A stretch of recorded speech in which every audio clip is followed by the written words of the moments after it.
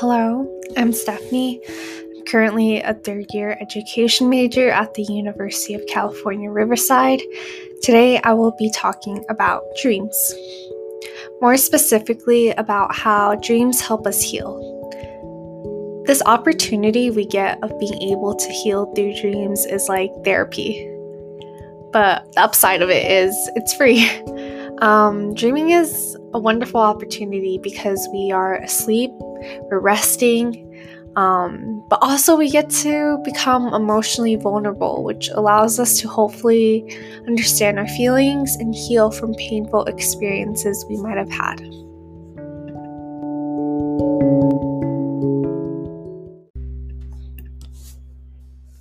First, I do want to go through some articles that will help us understand this concept of healing through dreams. I will be talking about Kendra Cherry's article on Why Do We Dream?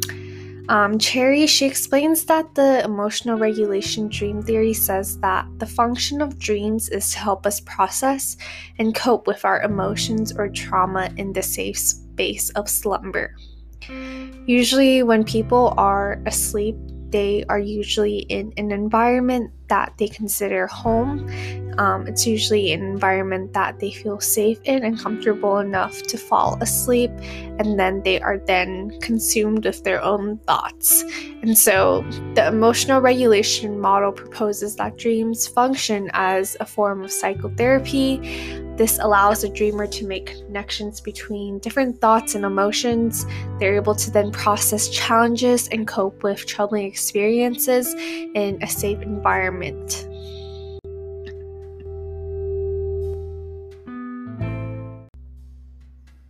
So another theory that we're going to dive into is Sigmund Freud's theory of dream. When discussing dreams, it's really hard to ignore Freud and his theory, and so we're just going to jump right into it to help us understand why dreams help us heal. In Freud's famous book, The Interpretation of Dreams, he writes that dreams are disguised fulfillments of repressed wishes. He also introduces latent content, which represents the hidden psychological meanings of dreams. He also suggests that dreams represent unconscious desires, thoughts, wishes, and motivations. Freud also does emphasize that these connections in dreams are not random, but rather constrained by one's unconscious desires, such as that a dream is the fulfillment of a wish. He also does believe that repressed longings find their way into our awareness through dreams. And so the purpose of our dreams under this theory is to bring these repressed wishes and our deepest desires to the surface so that the dreamers can confront and reconcile these repressed feelings through their dreams.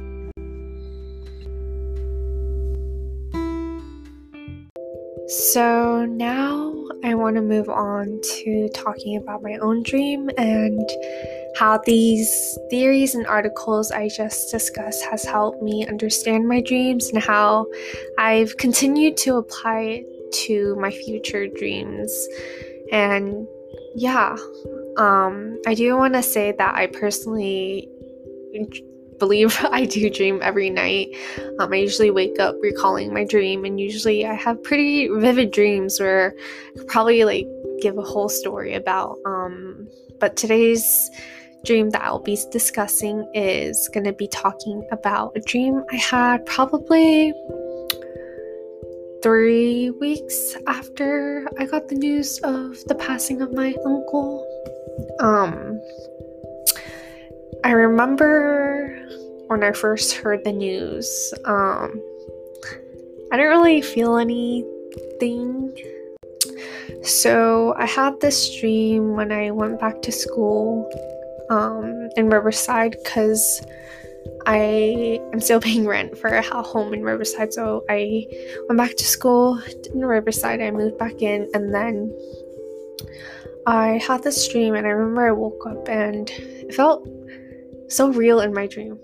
And I say that about a lot of my dreams because they always feel so real, but this one especially felt real. And I felt like in my dream it gave me relief knowing that, like, oh, like, maybe this is real and this is my reality. And then I woke up, but now it's like, oh, it's not. But first, let me explain my dream.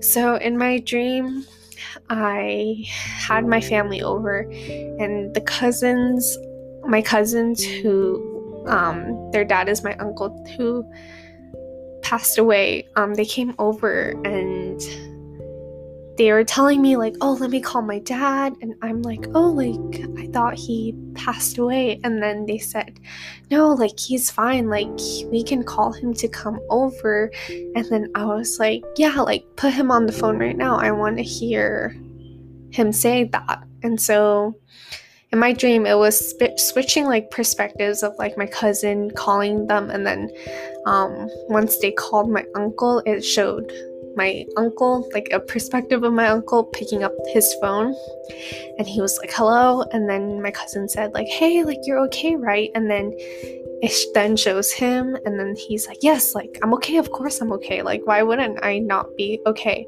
And then my cousins were like, see, like, we told you, like, he's okay. And then yeah, so that kind of was my whole dream that I can recall right now, which is like a few months later. But I remember just waking up and thinking, like, I don't know, I guess I was a bit speechless when I woke up, but then I kind of moved on with my day. And then during the middle of my day, I kept thinking about my dream, and so I journaled it, and that's when I cried. I think just reflecting on my dream, I want to talk about how Kendra's Cherry's perspective of how you become in a safe space of slumber, and that's when you are able to process and cope with our emotions. For me, being able to be in my own room, my own space is I'm fortunate enough to have that kind of safe space and environment, and so especially when I'm sleeping after a long day, that is especially my safe space. And so I want to talk about how, like, that was my opportunity to process and cope with my emotions, because it led me to being able to dream. And then just reflecting on it and using Freud's theory, I think about how, like, the first time I hear it, like I said before, I didn't show any emotions. And obviously, like, if I were to look back, it was because I was trying to repress my emotions, and I did not want to accept the reality that I was facing, so I repressed it. But my unconscious desire and my wish was for me to actually accept it, but it took me a while, obviously. But also, again, I acknowledge that's not an overnight thing that I can process easily. But I do think my dream helped me understand that this was something that, it wasn't a sad thing that happened, his death, but something that I now acknowledge that he's in a better place. And in my dream, like, the symbolism of him on the phone telling us that he's okay is my unconscious wish and desire that, like, I hope he's okay. And, you know, I do know he's okay. And so that is my dream that I had. And have quite a lot of these dreams where I face a challenge that I was repressing in real life, and then it comes up in my dream, and then I wake up, and that leads me to processing whatever happened. And so, yeah.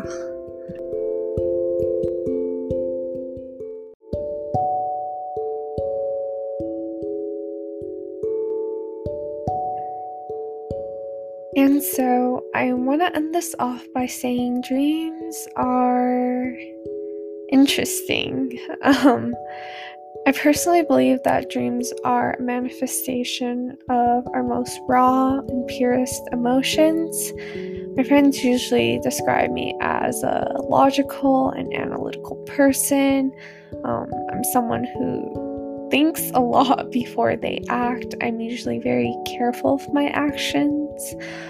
So when that part of me is gone during my vulnerable state of slumber, I'm taken over by my unconscious, and everything I repress or try not to think about during the day comes alive during my dreams. And so through this, I am able to understand myself and cope, especially because we often find it hard being vulnerable with others, but it can also be hard being vulnerable with yourself. So I ask you all to challenge yourself by becoming vulnerable with yourself through dreaming, journaling your dreams, and then possibly reflecting and analyzing your dreams on your own if possible.